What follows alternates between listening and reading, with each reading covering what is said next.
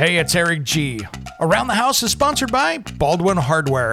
For 75 years, Baldwin Hardware has been known for its first-class quality and craftsmanship in door and cabinetry hardware. As an alumnus of the Baldwin Hardware Design Council, I can say I have seen the details and quality from design to the finished product. If you're looking for a new style and old-world craftsmanship, I can tell you there is only one Baldwin Hardware. Check out what would look great in your home at baldwinhardware.com. It's Around the House. You do a lot with Festool. Yeah. And if I was sitting at the bar, that's the top shelf liquor right there of the high quality stuff. And tell you what, those guys, it's gorgeous stuff, my friend. It is gorgeous stuff. When you say that, it's funny because like that's one of the reasons why I like it so much is because it looks good. It's sexy. And it's super sexy, man. And there's so many. So we're re-outfitting our one of our vans for home care, and it's kind of a hodgepodge of different tools, and everything does its job, like 100%. Sure. Like he's got a cart, it goes in, like the clients are like, oh, this is super organized. And we had a meeting, and I'm like, man,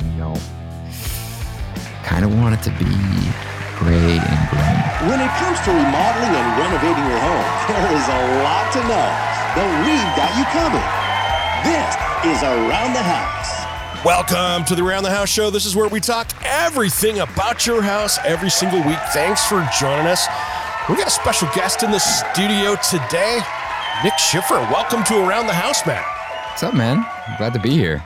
Appreciate it. Happy to have you. I have seen you on the different NAHB stages and everything else. You and I like kind of cross paths between friends and stuff, but never have really spent time together. Yeah, I as I dug into like who you are and how like what you do in the industry, I'm like, how have we not met? Right? It's interesting, especially I feel like it's so, even when you go to the like IBS and things like that, I feel like I see the same people.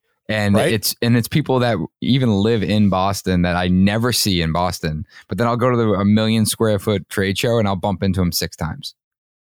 How does that work, right? Yeah, I don't know. So yeah, we have a lot of common friends. And it's hilarious. Well, man, you have been doing so much good stuff out there with NS Builders. And I mean, you're just legendary in the Boston scene across the U.S. as well. But let's talk about you and your chops a little bit because sure, you do a lot of the stuff that I love. My background, kitchen designer for 30 years. So I did a lot of the interior modeling stuff, a lot of that kind of stuff that you've done on the remodeling side as well, that luxury home.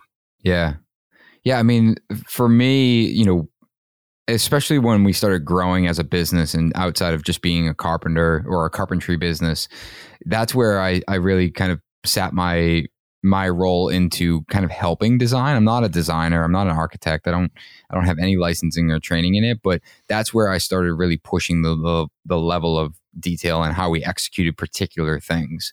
And that's where, a lot of my mind just kind of got encapsulated by how do we do this better? How do we make this detail better or cooler? And most of the time that works out for me. There's been a handful of times where I make something quote unquote cooler and it becomes wildly expensive and a nightmare to maintain. And my guys hate me for it. But the point is I like to challenge the normal way of doing something and constantly question, like, how do we do this better? What can we do to make this better? Well, and you come from a part of the country where the craft is big, Yeah. I mean, I've worked all over the country with different people like you have, and there's just something about the old world craftsmanship of the Northeast, and it's cool. It is. And I guess part of me is a little bit naive to that, where I just think it's normal. And then when I do travel to different parts of the country, people are like, yeah, you're so lucky, man. Like craftsmanship is like still a thing up there. Like, what do you mean? Like, I'm walking a project here in California and this is pretty awesome. I'm like, yeah, man, but it's just different. It's, it's not put together the same way with the same type of people. There's not that many of them, in different parts of the country. And, and I think about that when we talk about it on the Modern Craftsman. It's, we oftentimes talk about the Northeast and like our market. And even when we talk about money, it's really difficult to understand that, a lot of what we talk about doesn't relate to the majority of the population. It's tough. Yeah. And I feel like we try to do a good job about, calling that out and being true to the fact that we don't know, the entire market across the US. But yeah, I mean, I do feel fortunate that we are in the Northeast, and there's a lot of people that love craftsmanship, and I'm hoping that, what we're doing with creating awareness on social and podcasts and things like that, that we're, encouraging people to get into it. Because it, I have a lot of thoughts on this, but it's not an easy career to be in. No. And it's not something that is, there's this kind of, I don't know if we want to go down this path, but there's this kind of over glorification of, hey, you can be super wealthy in the trades. And I don't think that that's false, but I do think that there's too much focus on it in the sense that, this isn't a career that you get into because you want to be uber wealthy. This is a career that you get into because you are passionate about it. And can you make a good living on it? Of course. Can you support your family? Of course. But it's hard work. No matter There's what. There's way too much struggle here to be a get rich quick scheme. That's for sure. And it's very hard work. It's very labor intensive. And there has to be that balance between, yes, I know I can be successful. I know I can make a good living and support my family, but at the expense of the fact that I truly love working with my hands and working with my body and doing laborious work. And I think that, that there needs to be a bigger conversation around that, because I think a lot of, some people get into, particular trades or careers because they think it's the fastest way to wealth. And, that that's not entirely true, especially in construction related fields. Well, if you think about it, that's where that craft of craftsmanship comes in, right? It's a craft, and you're always learning that craft. You walk on and do something different, you're learning, I'm learning. There's always a learning process to this. You're never done learning in this craft. Mm-hmm. Yeah. I mean, that's one of the best parts. And that's what I love about it is, everything we do, like I said, I challenge it. And, we have material millwork now where, I get to dig into the details with Ken and Ian and James in the shop and talk about, how we make something cooler. Like we're building this pantry right now. It's a big slat wall and there was a pocket door detailed on it. I'm like, man, it would be really cool if when that door shut, it flushed out with the face of it. So when you step back, it didn't look like there's a door there. Nice. And sure enough, we sourced the hardware, tested it. It works. It looks dope. And it's, and was it necessary? No, but we accomplished something different that now when that end user experiences it, and I think that's a key word is like the experience, they have a different experience. Yeah. And I want to go back and make sure that I'm not ripping on here all the crafts people that we have across the U.S. that I'm just saying, oh, you're in Southern California, you're not that. I want to make sure and not leave that hanging for all you guys out there. But there just seems to be in your area up there, just more of an appreciation of that. And there are some great people all across the country. Oh, 100%. It's just densely populated up here. Yeah. Yeah. Where it's very spread out there. And, I don't know. It's something I struggle with, just at trying to position myself as someone that wants to help the industry as a whole and be, incredibly aware of all these markets and what type of people are in these trades. And yeah, I mean, I'm with you. I'm not ripping on any part of the country or any market or anyone that's in different parts that truly does love the craft. It's just that it's, at least it's something that's communicated pretty often that the Northeast is densely packed with people that appreciate craft on both sides more than other areas. It's funny. And I learned this a few years ago. I was up in Boston speaking for the NRLA up there for the Northeastern Retail Lumber Association up there. I was talking home tech to a bunch of lumber yards that weren't ready to talk home tech yet because they're very old school. Yeah. And I appreciate that, but they weren't ready to consume that yet. So I've seen the other side of that too, where sometimes technology gets to be a little slower because that old world craftsmanship's the way to go. Yeah. It's interesting, man. I think it's when you talk about tech, right? And I think about software and how things are developing so quickly. There's all of there's an enormous amount of people in the tech space for construction right now. And everyone is coming out with a new idea to do something faster. And I see a lot of it. A lot of them reach out to me. I have a friend of mine who's really in that space that constantly is getting my feedback on things. And I saw a product yesterday where it's, designed to help, commercial construction wall layout on big, concrete slabs, right? Mm-hmm. And I'm like, love the idea. I watched the video, and it was like, first you do this, and then this, and then you do that, and then all of a sudden it's like step 13. I'm like, dude, you lost me. Like this is just a different way of doing it. Like you were trying to change the way we do something rather than make it more efficient. Yeah, if you're going to cut the steps by half, awesome. But if I got to go learn days of process to do the same thing. And I think that's just like that with craftsmanship and the idea behind craftsmanship over, efficiency. I think there needs to be a balance there where, craftsmanship is very expensive. And if you can't, labor is more expensive, material is more expensive. And if you're continually putting in twice or three times as much labor to execute something at a higher level because you want it to be a higher level of craftsmanship, I mean, to me, that means that, okay, there's value to that, but there's also value to figuring out how you can get there faster. And I think of like CNC, for example, and a conversation I've had with Ken, who's my partner at Material Millwork, is that, he was a little bit against CNC in the beginning. Sure. And, he's like, I just like cutting plywood on the table saw, like working with my hands and stuff. I'm like, I get that, man. I totally understand that feeling. But the reality is, like, you could take out the monotonous work and put it on a computer controlled, CNC that's cutting all your parts and pieces. Exactly the same. Make that part of that process more efficient, so you can turn around and then spend more time on the sexy craftsmanship stuff, the stuff that does require handwork. That when it is done by hand, there's an actual benefit to the end result. Not, I just cut that with a plywood, like on a table saw instead of a CNC. I mean, there's no. Yeah. At the end of the day, there's no, like, no one's there. I don't want to say that no one's going to notice the difference, because that's not the point.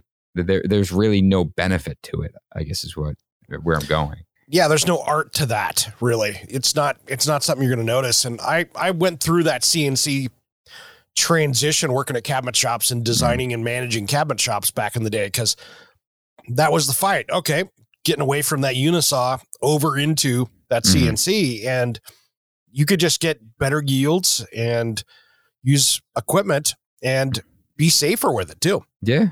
Use less material. You're maximizing, you're nesting parts and pieces.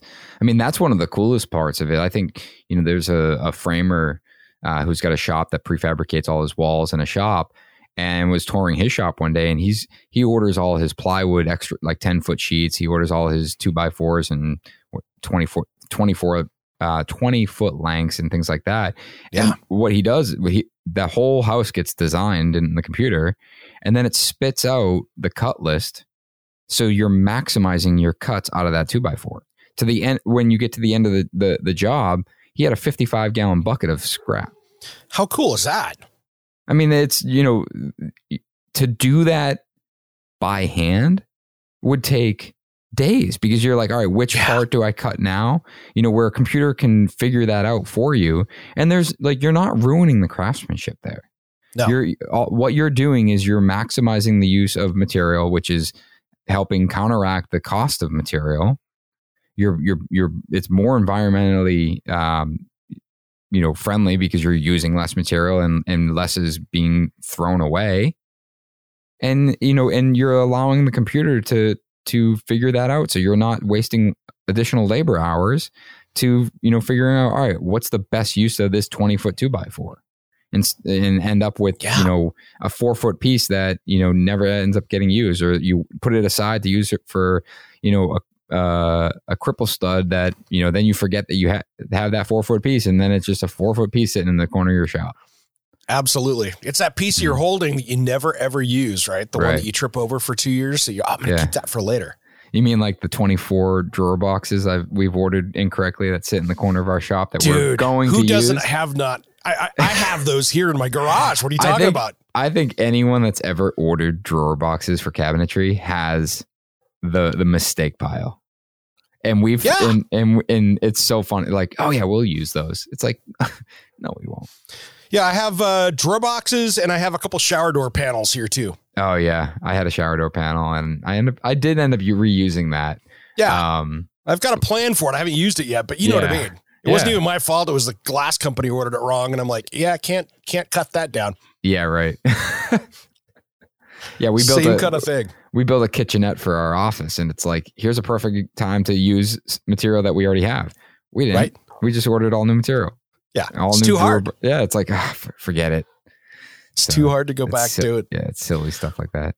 Oh yeah. Well, I want to talk about power tools with you for a second because, man, there's some good stuff out there. I know you do a lot with Festool. Yeah. And tell you what, those guys, it's gorgeous stuff, my friend. It is gorgeous stuff. When you say that, it's funny because like that's one of the reasons why I like it so much is because it looks good. It's sexy. And it's super sexy, man. And there's so many. So we're re-outfitting our one of our vans for home care, and it's kind of a hodgepodge of different tools, and everything does its job like 100%. Sure. Like he's got a cart, it goes in. Like the clients are like, "Oh, this is super organized." And we had a meeting, and I'm like, "Man, kind of want it to be gray and green."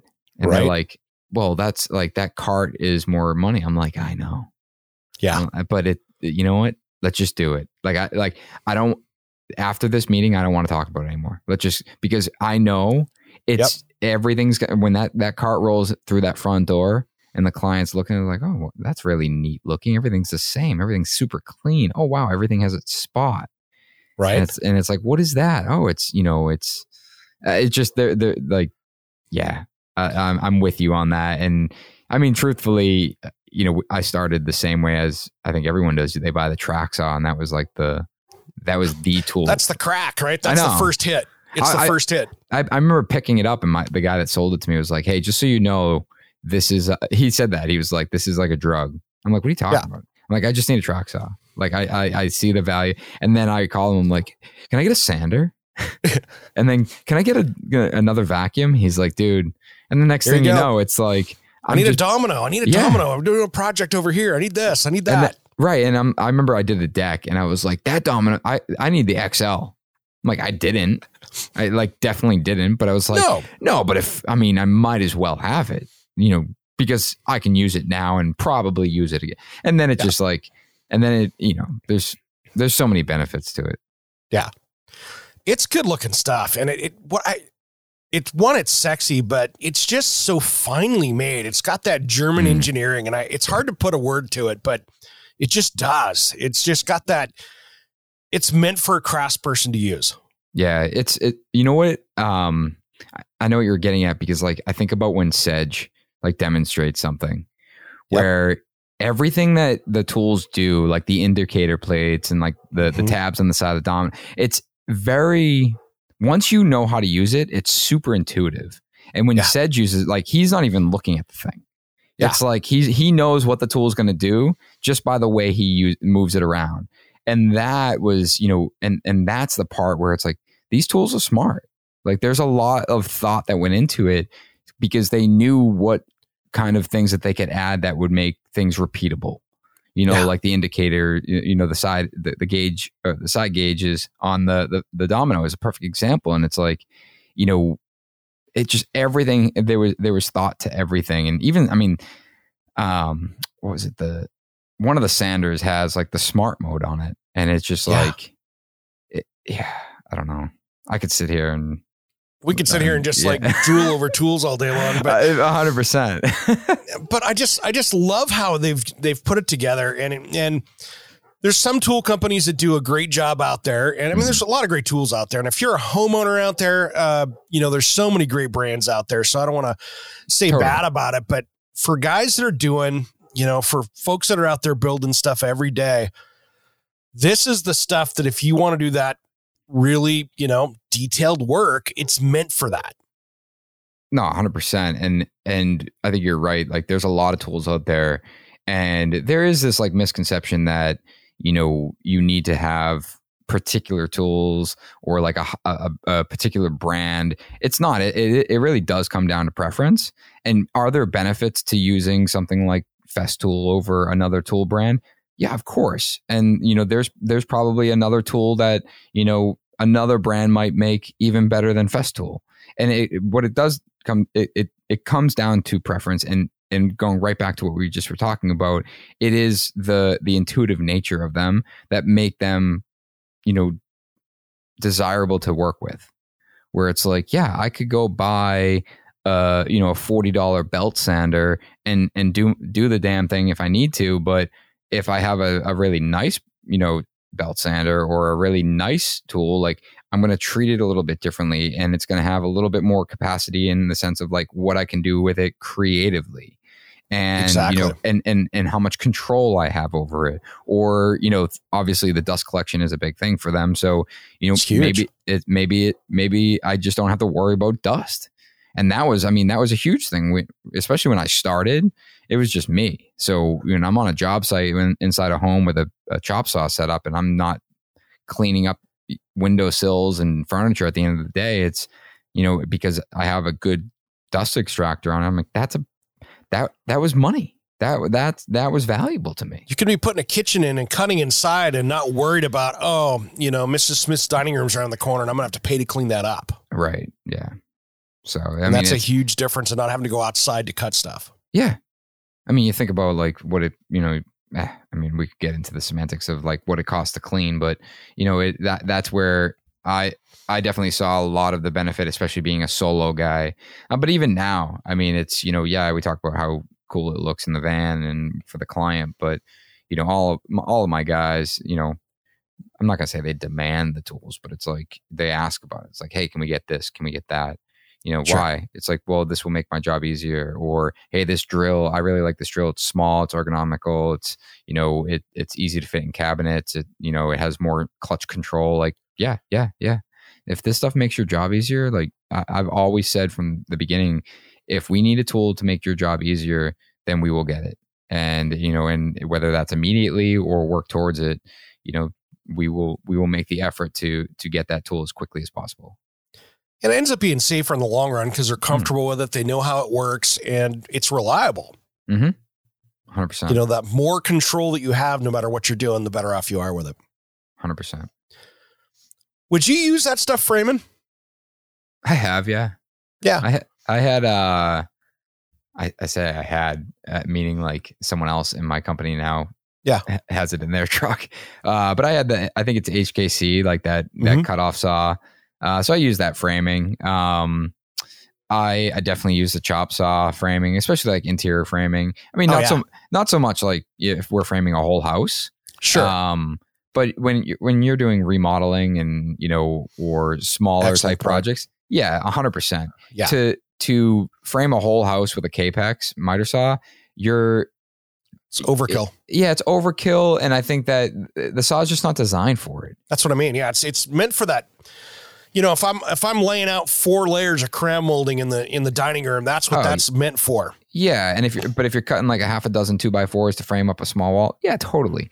But if you're blasting out a 8,000 square foot frame with a hip roof and LVLs, like, can it do it? Sure. Are you going to burn the motor out? Maybe. Is it? Do you need to? Do you need to use something like that? No. Are you going to take the Ferrari out 4x4 right? Yeah. Some guys would. Some guys would. Absolutely. That's what YouTube's for. Yeah, I was going to say, I'm sure I can reference a few YouTube videos of guys doing that with a Ferrari. Absolutely. But yeah, and one other thing I like about them too is they stay in their lane too, by the way. This isn't supposed to be some Festool commercial, but they just stay in their lane. They know what they do well. I don't see them making margarita machines or anything crazy. No, and I had the benefit of being out there early, like before they were like considering social media at the time, and whether or not they'd have a presence on there, which is funny to think about now. But right, that was something that they talked about. Like, we were talking about tools and like what they might come out with. And they were like, no, we're not going to do that. We're not really going to get into that space. We're not going to compete with that. And they just really, like you said, they stay in their lane, or, they really just, they know what they're good at, and they're focused on that product. And, I think things like they acquired SawStop, if I am speaking correctly, but that made sense. It's like, they didn't do it and said that now we're going to put a SawStop in all our tools. It was just like, it made sense for the industry. It's something moving in a really good direction. Why not? Shaper, I think, was similar, where they were using the router motor. It's like, that's another that it was within their wheelhouse. Sure. But they're not, they weren't then saying, all right, we need to, create a less expensive drill or impact driver or whatever. Like they were like, no, we're going to make a really nice impact driver that is more more variable control on it, Yeah. Yeah, that SawStop technology is brilliant stuff. I mean, I think we've all played around with the hot dog. I've, tried to sit there and play with that. It's cool. It is. So I hit my finger once on it. Really? I did. Wait, hold on. Now I actually don't remember. And I say that because I know I've hit I've had the brake go off on me, but now I can't remember if it was a wet piece of wood or what. Yeah.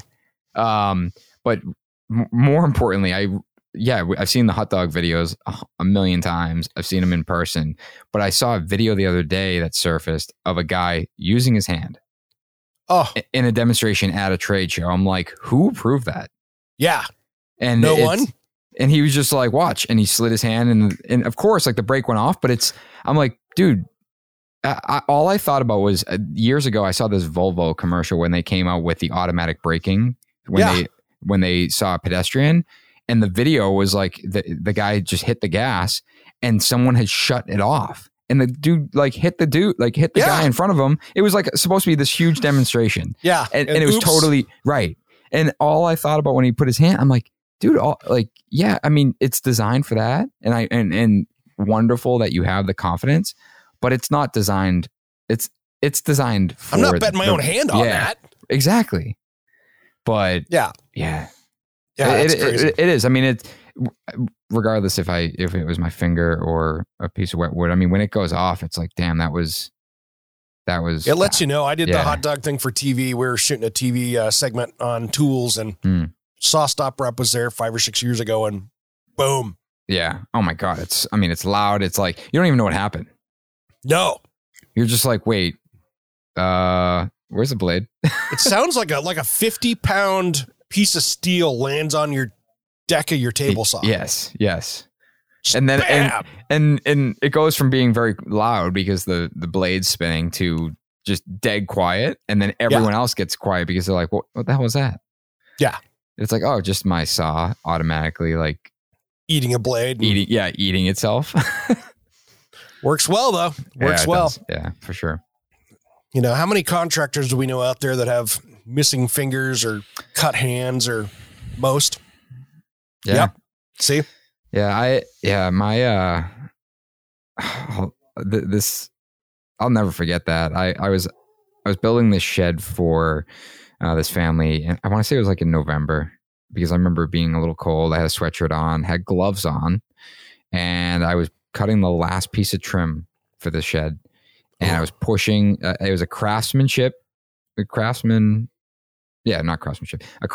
table saw. Okay, old school. A little old school. It was actually a shop one, so it had like the metal base bolted to it. But I used to bring it out to the job site, and so I'm pushing the last piece of trim. It's probably 2.5 inches, wide. Always push it through without a push stick, like my whole life. Like that was just, it was just what I did. But I don't typically wear gloves because I don't typically have gloves on, and my glove wasn't super loose, but it was loose enough that it caught the index finger in the blade, and it pulled my hand like sideways across the blade, and it snapped my middle finger knuckle. It cracked that sideways, and then it hit my ring finger, and it cracked that knuckle sideways, and then the blade, I still have the line on my nail, went up my fingernail, and when it hit my knuckle, My recollection is that the blade jammed on my knuckle. Oh, dude. And your knuckle was the new saw stop piece of aluminum. Yeah. Yes. Not good. I reached down and I shut the table saw off and I look at my hand, and my glove had like pulled down a little bit. So sure. So it looked like I cut all my fingers off. Yeah. So I'm like, yeah, you're F. Every word's coming. Yeah. I throw the glove, which I never found after that, which was super weird. But I take the glove off and I throw it, and I'm like, oh my God, okay, I think I'm okay. And this is how I'm reacting in the moment. I'm like, all right, I'm good. This hurts, but I'm going to tape it up. So I go to my trailer. I'm looking for electrical tape, of course. Right? Yep. Blue tape, electrical tape is better than blue tape. Yep. And can't find any. So I find tape dope. Oh. And I'm like, all right, this should work. So I wrap up my fingers with tape dope, and it's like, no, like blood's like just pouring out of my fingers. Yeah, at you this can't point. fix it. And no one's home at the house. And so I'm like, all right, I don't know what to do here. I'm like, I need someone to help me bandage my hand. So I call the non-emergency line, and I'm like, hey, this is an emergency. And they're like, okay, what's going on? I'm like, I'm at such and such address. I cut my hand on the table saw. I just don't have any bandages, and I'm bleeding pretty bad. And I just need someone to help me come bandage my hand because no one's home, and I can't drive because there's blood spraying out of my finger. Yeah. And they're like, okay, no problem. And so I'm sitting there, and then I call my brother. I'm like, hey, what are you up to? No, I'm sorry. I call one of my friends. I'm like, hey, what are you up to? Yeah. And he's like, oh, I'm out riding 4-wheelers. I'm like, all right, never mind. He goes, why? I'm like, oh, I just needed help with something, but enjoy. I'll talk to you later. Yeah. And later on, dude, you're so much like me. This is scary. Dude, later on, I told him, he goes, dude, I would have got in my truck. I'm like, no, don't worry about it. So I call my brother, and I'm like, and I tell him, I'm like, hey, this is what's going on. I just need you to come. Oh, I'm sorry. No, I haven't talked. I waited for the fire engine. So I'm like looking for the glove. Can't find the glove. I hear the fire engine coming. I'm like, oh my God, they have the sirens on. Like, yeah, they're coming full blown. Yeah. Right before they pull in the driveway, the homeowner comes home. Of course. And she's like, what's going on? I'm like, oh, I just cut my hand. Everything's okay. And she's like, are you sure? I'm like, totally fine. So the EMTs come over. They're like, what's going on? And they look at my hand. And the EMT looks at me and she goes, hey, you're in shock right now. I'm like, no, I'm good. She goes, no, let me just explain something to you. You're in shock, so you don't feel pain. This is bad. And I was like, okay. She goes, you need to come with me. I'm like, no. She's like, you have two options. You either need to drive yourself to the hospital or you get in the ambulance. And I would recommend you get in the ambulance because in about 6 minutes, you're about to feel pain that you've never felt before. So I fought with her, eventually got in the ambulance, and I call my mother at the time, but I called my brother I was like, hey, I need you to get a ride and pick up all my tools. I couldn't pick them up. Sure. Yeah. You can't pack them up. Can you put them all in the back of my truck and just bring my truck home? To which he texted me later, like, hey, do you have gas? Because your fuel gauge doesn't work. I'm like, I have no idea. And he goes, great. Yeah. Well, I'm not getting gas because I don't have any money. So hopefully I make it home. But so I'm in the ambulance and she's like, hey, I need to take your sweatshirt off. I'm like, I'll take it off. And she goes, I'm going to cut it off. And I was like beside myself. I was like, no, this is my favorite work sweatshirt. And she's like getting the scissors and she's like cutting my sweatshirt off. And then all of a sudden, pain.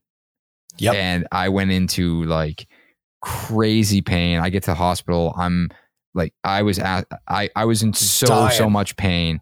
And they gave me a ton of drugs, like pain meds and anti-anxiety, because I was losing my mind. And they were like, okay, you have this isn't taking very well.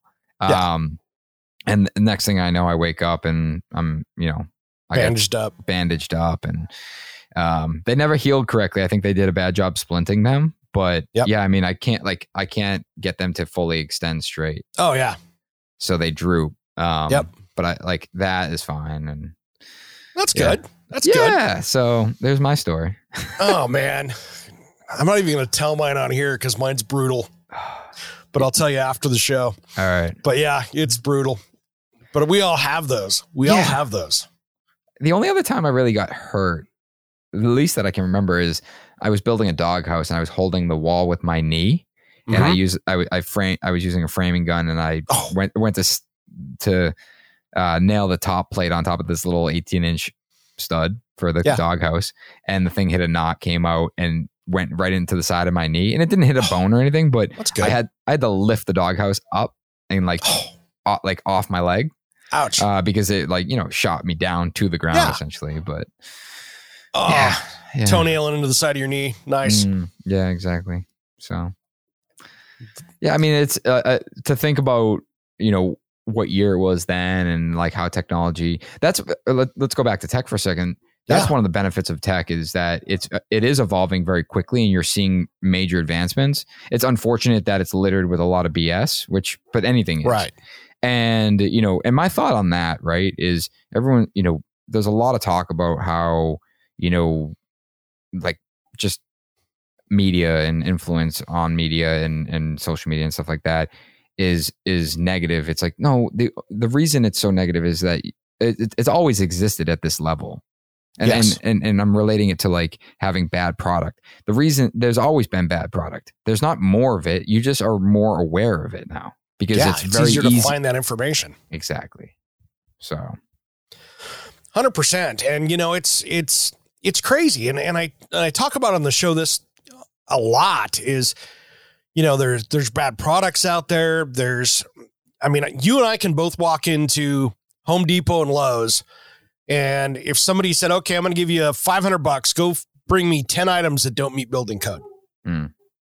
We can all go walk around the store and go, one of those, one of those, one of those. Yep. But they still sell them. Mm-hmm. And that's the challenge, I think, for builders and homeowners out there is that just because it's sold out there doesn't mean it should be used. Yeah. I mean, it's the same thing with the car industry too, right? Like, someone will sell you a cool exhaust system that deletes the muffler and the DPF on a diesel, but it's for off-road use only. Yeah. Same thing. I mean, Massachusetts, like we have a strict plumbing code and it's, if it's not on the approved fixture list, it's illegal. And there's these bottle traps that, are super common to be spec'd. Every job will spec them. And my plumber's like, I can't use that. It's not mass compliant. And it's silly. But they'll like every yard will, every plumbing supply house will sell it. Yeah. Because it's a good looking product. And then it's, it's the same like arc fault breakers, Oh, geez. Yeah. It's, they're an absolute nightmare because it's like, dude, they keep tripping. Like you're a bad builder. Your electrician sucks. It's like, no, the code requires us to put these in. And it's like, well, I want them out. It's like, then you need to sign something that you say that you're okay with being liable for us not, abiding by the code. Yeah. And there's clients that will pay to have us come back and take them out and swap them. And the hard part is, due to all the crazy lawyers out there, does that form even protect you? Right. You know what I mean? That's the tough part. Right. Yeah. It's like the fire, whatever, like the panel catches fire. It's like has nothing to do with the breaker. It's like, well, you didn't have the right breakers in there. So, you know what I mean? It's such a catch-22. But those breakers have been around for like 40 years. So pretty sure they're okay. Yeah. Well, it's a great example. It's like how many people want to put that chandelier over the bathtub? Everyone. But everybody wants to do it. But it's in my Pinterest picture. Yeah. It's like, it doesn't mean electrical code. Yeah. The inspector walks in. It's like, oh, nice blank plate above your bathtub. Right. Oh, dude. It's like, I know I had a splice I had to bury. Yeah. Uh-huh. He's like, yeah, I hope it's anchored to an LVL up there when you hang your chandelier from it. It's like, accurate. Accurate. Yeah. It's every inspector sees that plate up there and just shakes their head and walks off going, I know exactly what's going to happen here. Yeah. But yeah, I get it. And I understand why, these codes are in place. It's funny. I was having this conversation last night about, pregnancy. I have 3 kids and we're going to have a 4th kid. Oh, congrats. Thanks. And my wife is going to kill me because I've mentioned that now on 3 podcasts. And she's like, we never tell anyone. Yeah. And now I'm telling like 30,000 people at once. Yeah. But point being is like, there's all these rules about pregnancy. And it's like, you can't eat this. You can't eat that. You can't drink. It's like, no, you can drink. You just can't be an alcoholic. Yeah. Like you can have that glass of wine. Yeah. However, you're not supposed to have the 2 magnums at one time. Exactly. And this is and I relate it to like how building code and products are controlled. It's like, well, they have to plan for the person that goes way beyond what their intent is. It's like, hey, yeah, you can do that, but don't avoid like best practice because of it. Yeah. I think about like the charcoal filters, right? Like on plumbing stacks, we're not allowed to use them en masse. Okay. And in some states you can. Yeah. And some I've seen them when they put the charcoal filter underneath an island cabinet. We're not allowed to do that. We have to bow vent it. And but the charcoal filter would work, and it would actually work quite well. But the problem is like they decide that they're not allowed because then they just don't even vent the thing to the roof. Like, oh, I'll just put a charcoal filter on it and call it good. It's like, no. That is the reason they are not allowed, is because you're taking advantage of it. Absolutely. It's, and I think that, even tool companies, right? Like, going back to table saws, it's like, hey, you have to have the guard on your blade. It's like, sure, I'll have the guard on my blade. On my contractor version table saw out in the field, when I'm ripping a 45 on a 2x4, I'll make sure my guard is on my blade. Negative. Yeah, my guard is on this great tool bench. It's down below sitting there. Yeah. And it's been there for 2 years. Right. Like, it's just not. I'm sorry, guys. It's just being honest. And we actually just hired a safety officer for our company, because we were like, all right, let's get legit. We're getting bigger, faster, and I want my guys to be safe. I want my subs to be safe, my partners to be safe. I want everyone to be safe. But there's times where it's like, well, what if you don't have a place to tie off? And it's like, well, you actually don't need to tie off in that scenario. And it's like, I didn't know that. And it's like, there's, if you're creating more danger for yourself, you just have to have a plan in place. Like, what is your plan? Like, if you're going to do something, how are you taking the best measures to prevent an accident? Yeah. And it's like, they want you to have the table saw guard on at all times, but there's a lot of times where if that guard is on, you actually run the risk of, creating a more dangerous environment. Yeah. Yeah. There are times that guard gets in the way and causes more headaches than if it wasn't sitting there. Or creates bind and the piece kicks back. I mean, and listen, I'm watching all of these manufacturers like design better and better guards. And I think that it's super smart, and they have to, because the use of those guards is probably small, like very, very small.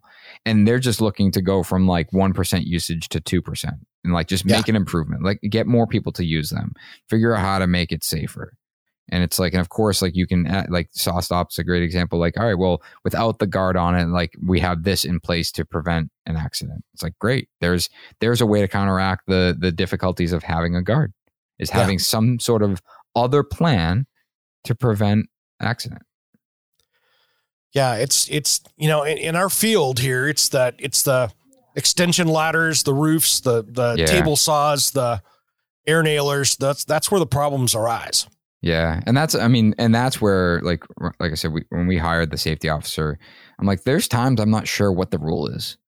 It's like, these guys are up in a man basket on a lull. Like, what's the rule for being tied off? Are they tied off to the basket, or are they tied off to the house? And it's like scissor lifts. Like, you actually don't want to tie off in those, apparently. Yeah. And it's like, or you do when there's like this in place. So having someone, on retainer has been helpful, where it's like when we get into a new situation, he comes out, he does an inspection with us, and then he walks through like, hey, these are what we need to address, and this is how I would address it. And having a plan going into place. And it's a small investment for, hopefully a better future for everyone that's involved in our project. Yeah, absolutely. Hey, I wanted to ask you, Nick, trades, man, we still have this trade shortage, and it seems like it's getting worse, not better. Mm-hmm. What's your predictions out there? I ask everybody that comes on in our fields here that, what do you see out there with the new kids coming into the trades? I mean, there's such a great opportunity out there for men and women. I have a lot of feelings on this.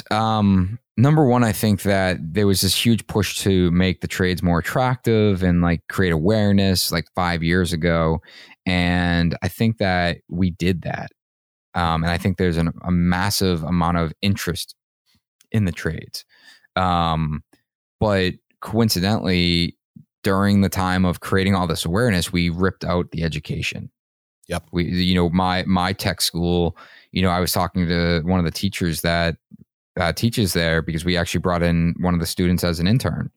I was like, yeah, dude, like, he's like, hey, I'm like, send me any kid that you think is worthy of being in the trades, send him my way. I'll find something for him to do. Yeah. But I was chatting with him. I'm like, oh, is cabinet making still there? And he's like, no, they actually combined with house carpentry.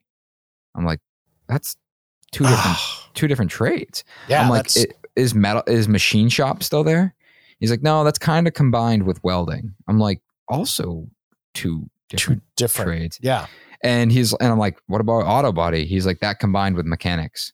I'm like, all right, this is getting nobody's out of hand. thinking this out. Yeah. Like, what you guys, and it's because, I shouldn't say it's because I don't know the real cause of it. There's talk that it's money, that it's this, that it's that no one wants to be in it. But then it's like, you hear all these kids that do want to be in it. Yeah. So you asked what my predictions are. I think my prediction is that labor is going to continue to become more expensive. Mm-hmm. And what that's going to do is it's going to continue to force innovation and alternative ways to build. I think that offsite construction is going to continue to grow. I think factory built homes is something that is where, dare I say, just scratching the surface on. 100% agree. 100% agree. I think that, we are going to be required to be more efficient with material and labor. I think that's going to put a huge strain on people that have been in this industry for more than a decade, because they, quote unquote, have been doing this for more than 10 years and they have their ways of doing it. And I think that's going to be very difficult for that group of people. Yep. I think that you're going to see people that weren't necessarily looking to get into construction because of the tech backbone of it, such as automation and factories and BIM and CAD and things like that, and modeling and SolidWorks, all that stuff, right? Yeah. Software. And I think that we will be required to have a better outlook and path for people that do want to be in the trade. And I say that knowing that I'm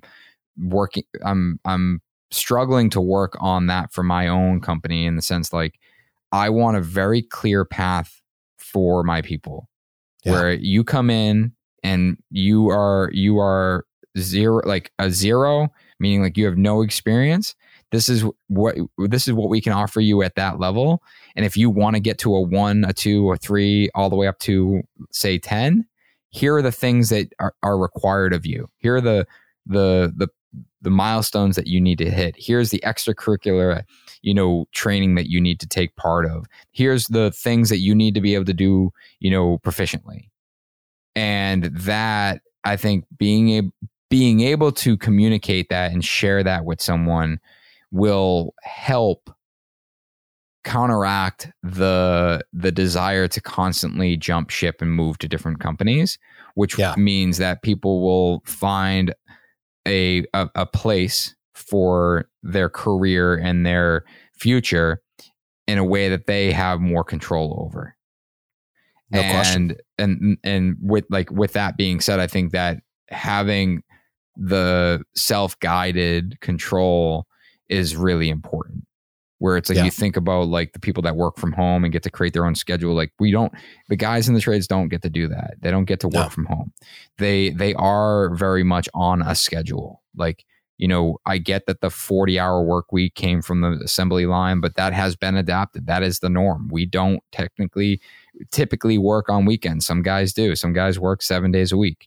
But there is this understanding that in construction, you work between particular hours, like and then everything beyond that is overtime, right? Which is extra. But my point is that there's less flexibility as to when you work, where I think that's going to continue to push the pressure on us as business owners and leaders to, okay, if that's something that they can't control, they need to be in control of their career, of their earnings. Yep. And whether that's, their annual pay increase, whether that's a bonus structure, whether that's a career map, in order to retain people, not only within your company, but in the construction industry as a whole, people are going to individually want to understand how they get to their goal of 6 figures a year or beyond.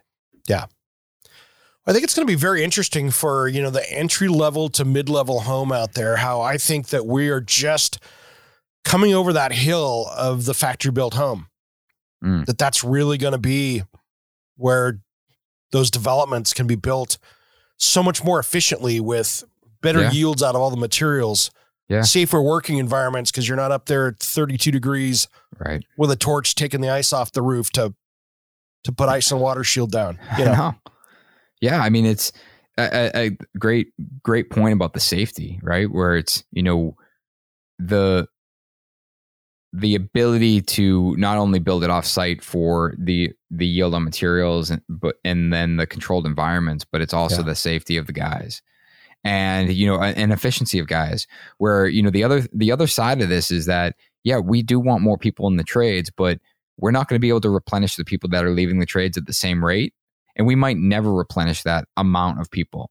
So, while we want to continue to attract people to be in the trade, we also have to understand that we need to innovate in a way that requires less people to do this work.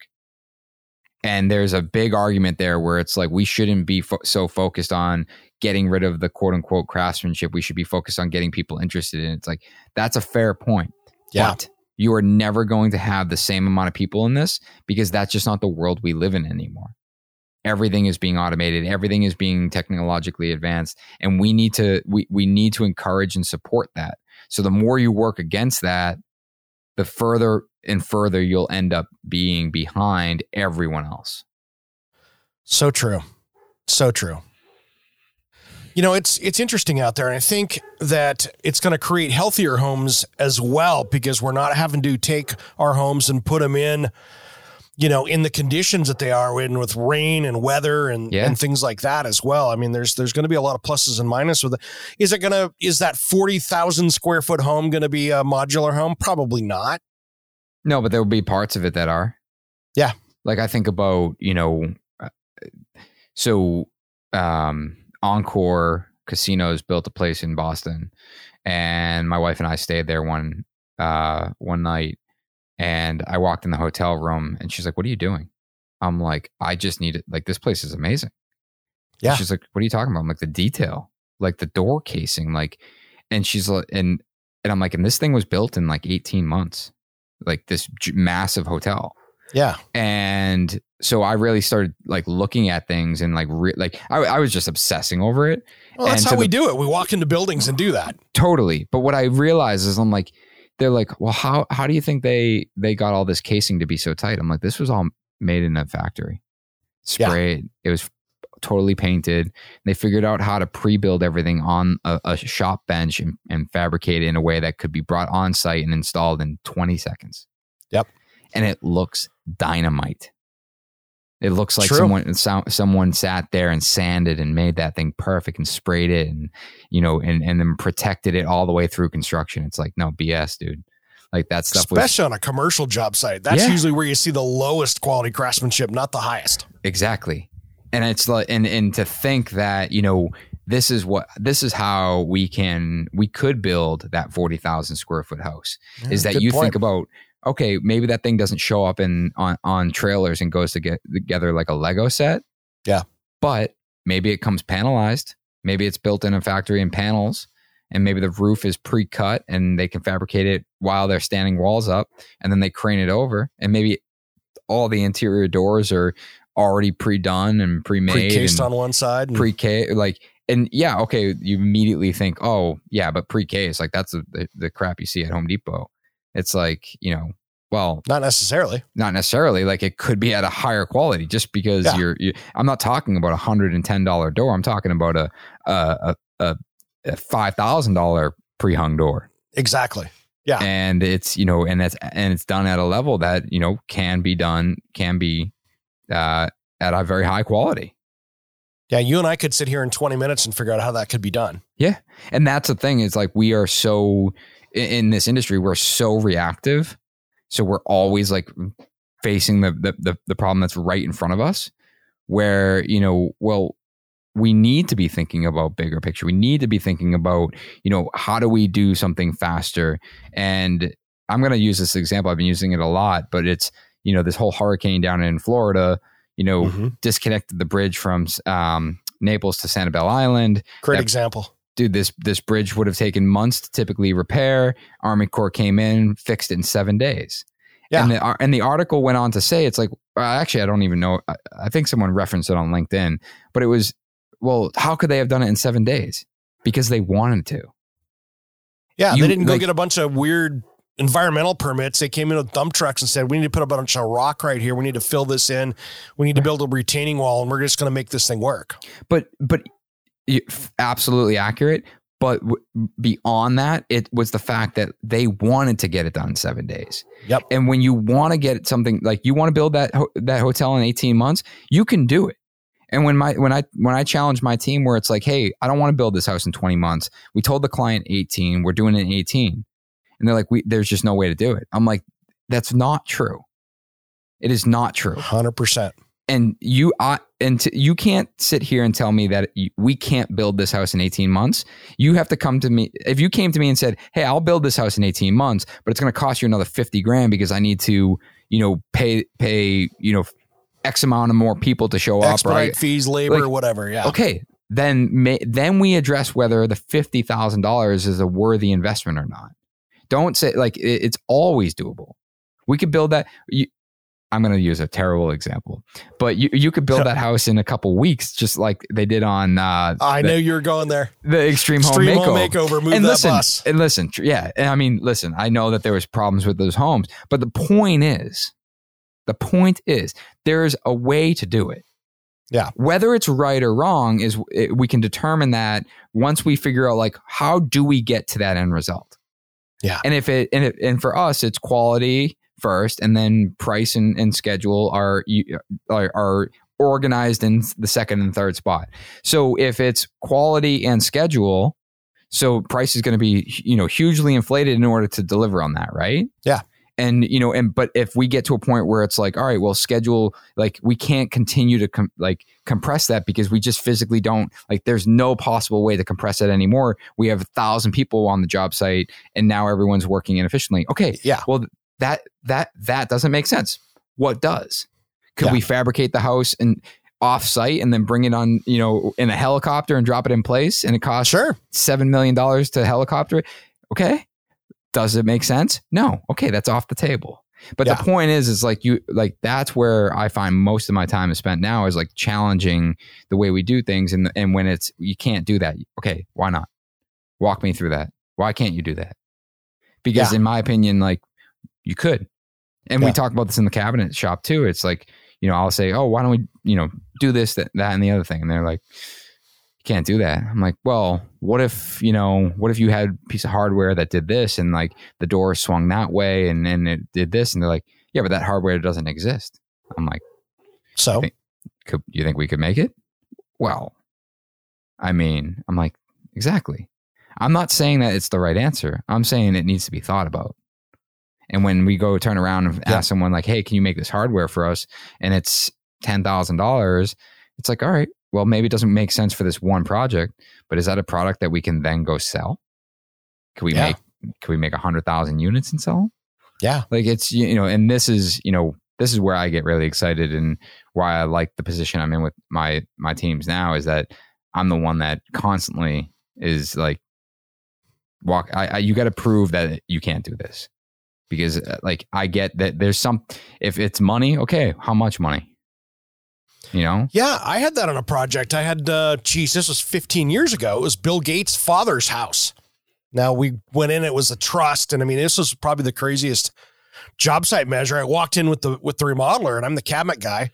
We walk in, there's armed guards. They have dogs smelling my car. I mean, they're mirrors under the car like I'm at the embassy. Oh my God. You know, literally measuring out this kitchen with 4 guys in AR-15s and tactical vests. What? You know, oh yeah. So we're measuring this up, and the guy out there goes, all right, we have a month to do this kitchen remodel, and it's a big kitchen. And I'm like, all right, man, are you going to give us some time to spool up, or is this like starting tomorrow? When's the start date on thing? He goes, start date will be in a month. So in 60 days from today, this kitchen will have to be done. So I get the measurements, get the drawings, go back and head over to the CEO of the cabinet company. And I said, same kind of thing. All right, man, here's the cabinet package. I need this done in 3 weeks. He's like, we have an 8-week lead time. I said, that's not the question I asked. Yeah, right. What's it going to cost to get this done in 3 weeks? Well, it's always throw a price at it. Well, you know, I'd have to call this guy and see if I can delay his kitchen. Then call him. Well, how many guys want to work late so they have money for the holidays, right? Mm-hmm. Right. What's it going to cost to, overtime, 10 hours, everybody? Right. Yeah, no, I mean, it can be done. 100%. And that, going back to like something we talked about earlier, is this is where we need to think differently. We need to be more creative with the constraints that are put on us in construction. I truthfully, as a builder, want to get to a point where I can look at a client and guarantee my budget and guarantee my schedule. And, and I say that year after year, and I've never been able to do it. And it's incredibly frustrating. And, and I'm not sure what your listener base is, but I'm sure a bunch of people just scoffed at me like, yeah, sure, man. Like no one's ever going to guarantee that. But I do. That is the goal. And I don't want to guarantee it because I fluffed the number. I want to guarantee it because I know that we can execute at a high level. Yes. Like military. Like we come in, we have a process, we follow the process. That takes, from day 0 to day 700. I mean, it's going to be every step of the way, has been figured out, and we know where the holes are, and we're going to work as a team to make sure those holes get filled. Amen, brother. Man, where is this hour gone, man? Bro, I don't know. These goes quick, doesn't it? These podcasts. Yeah. It's like every time I'm like, man, there it goes. If I did a podcast every day, I would just, I talk all day. You and me both. You and me both. What did we not hit on today, brother? Anything else you want to say? I don't know, man. I think I actually got out a lot of what's on my mind. Nice. I'm excited about 23. Obviously we got the building company, Materia Millwork, our millwork company. Super excited about just the opportunity to expand that. Motif Media, who has been producing all of our content from video, as well as our the Modern Craftsman podcast. Yep. And of course the podcast. I mean, it's been this labor of love for 5 or 6 years now. And, we are getting to a point where we're restructuring a little bit, and getting excited. Yeah. And getting excited about, what we can do with it in the future and really position ourselves to help the industry. And that is, at the end of the day, what I hope my professional legacy leaves. So where do people find this podcast, Nick? On any podcast platform. So Modern Craftsman, you type that in on any platform. We are actually launched on YouTube. Okay. So we're going to be sharing all of them on YouTube, and any podcast platform. Thanks for coming on today, brother. This is great. We'll do it again. Yeah, man. I appreciate you. All right, Nick Schiffer, NS Builders. Thanks for coming on today, brother. This is great. You're listening to Around the House.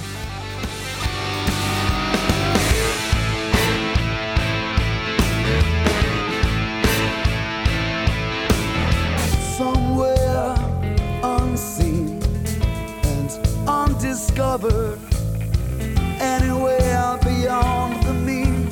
Life is a love song, let's be lovers. We're all over the radio.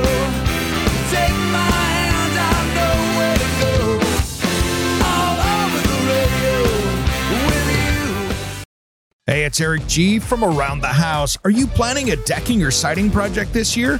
If you are, you've got to check out my friends at Millboard. Millboard is a completely different kind of composite decking and cladding that enhances outdoor spaces with enduring distinction. Hand-molded from the finest oak, it realistically mimics the natural grain and color of premium hardwood. If you're looking for something that doesn't look like plastic and instead real wood, check out millboard.com. Make sure and check out that interview we did just a few weeks back. That's millboard.com.